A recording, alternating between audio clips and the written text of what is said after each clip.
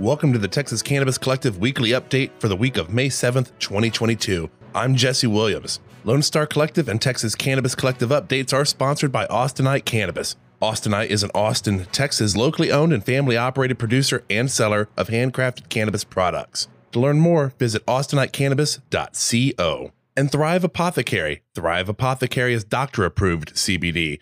Thrive also provides cannabis clinician appointments.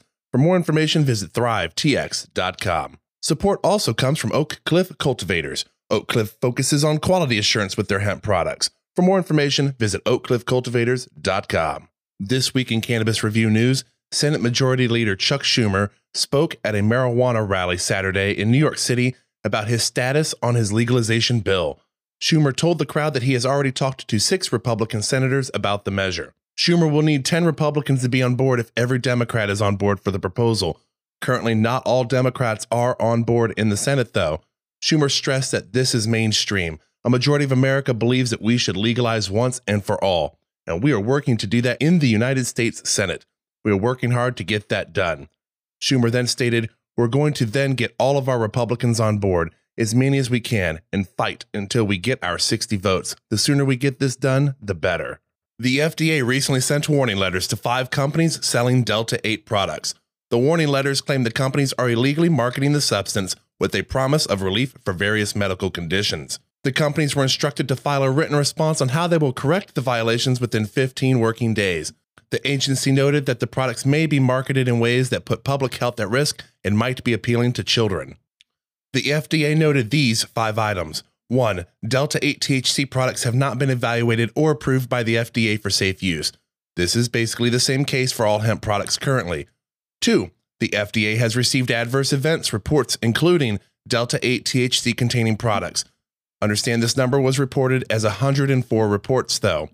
3. Delta-8 THC has psychoactive and intoxicating effects. 4. Delta-8 THC products often involve use of potentially harmful chemicals during manufacturing, warning that some manufacturers may use potentially unsafe household chemicals to make Delta-8, and also that manufacturing may happen in an uncontrolled or unsanitary settings. 5.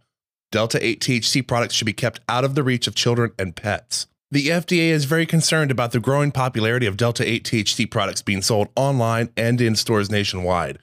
These products often include claims that they treat or alleviate the side effects related to a wide variety of diseases or medical disorders, such as cancer, multiple sclerosis, chronic pain, nausea, and anxiety, said FDA Principal Deputy Commissioner Janet Woodcock, MD. A leak on the Roe v. Wade decision has a new bit of attention brought to it by Marijuana Moments' Tom Angel. Angel posted up a section of the opinion penned by Alito on Twitter noting that drugs were being brought into the discussion. Judge Alito had written in the leaked decision, "These attempts to justify abortion through appeals to a broader right to autonomy and to define one's concept of existence prove too much. Those criteria, at a high level of generality, could license fundamental rights to illicit drug use, prostitution, and the like. None of these rights has any claim to being deeply rooted in history," wrote the judge. In the article penned by Marijuana Moment, it is noted that the opinion seems to argue in a little-noticed passage that the constitutional justification for Roe v. Wade is so broad that it could theoretically be interpreted in a way that invalidates drug criminalization. Alex Cry, a legal expert who specializes in drug policy and teaches at Northern Kentucky University, told Marijuana Moment that the argument isn't without precedent, though it hasn't had much success in the courts to date. The city of Austin has passed Prop A by vote to eliminate misdemeanor marijuana arrests and ban the use of no-knock warrants.